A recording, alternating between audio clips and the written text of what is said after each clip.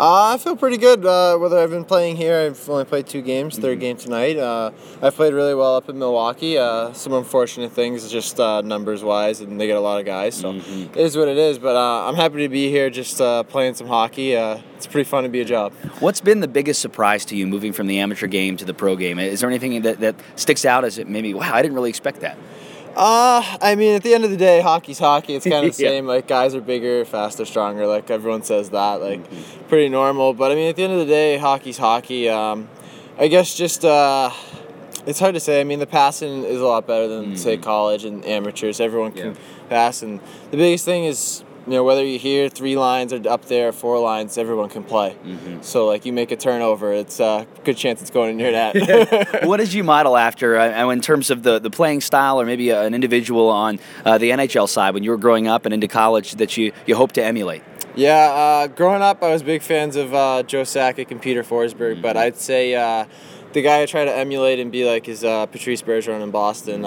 Big fan, just how good he is in all areas of the game. I still think he's pretty underrated, more so because he plays so well defensively. I think if he maybe focused more offensively, he'd get more points, get more recognition, but I think he's one of the best players in the NHL for sure. Back in your college days out on the East Coast, you were in some big matchups out there, and I would imagine, looking back on your college career, it had to have been an exciting time. Do you miss it at all now that you've kind of moved away a little bit from it?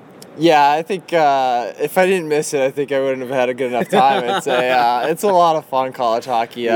It's cool going through campus and you seeing your jerseys and everything. And everyone, I was on a small school, so everyone kind of knew who the hockey players were. It's a lot of fun. And I was lucky enough to play on the East Coast, so a lot of the guys I played against were guys I grew up playing against. So it's a lot of fun. And I mean, obviously, I played against Johnny Gaudreau and a lot of good guys that are playing in the NHL now. Chris Kreider I grew up with. So the list kind of goes on, but it was a lot of fun. And now that you're as a professional, is there anything in particular that you feel like this is what I need to improve upon the most or be more consistent to make your way back up to the AHL and stick there for a while? I think I try to just get better in all areas of the game, obviously shooting, passing, and all that. But I think it's just being more consistent, game in and shift out.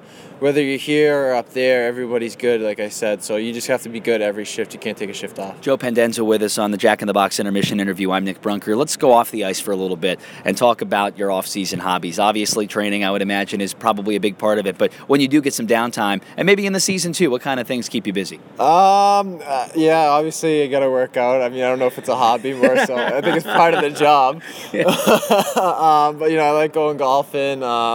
A big thing, me and my girlfriend, we like going on weekend trips. Sometimes I'll work out Fridays, and then we'll go up to like Maine or something and just stay for the weekend, go to Cape Cod and stuff with the family. But nothing too crazy, really, just hanging out with the family. Try to enjoy as much as possible because it goes by quick.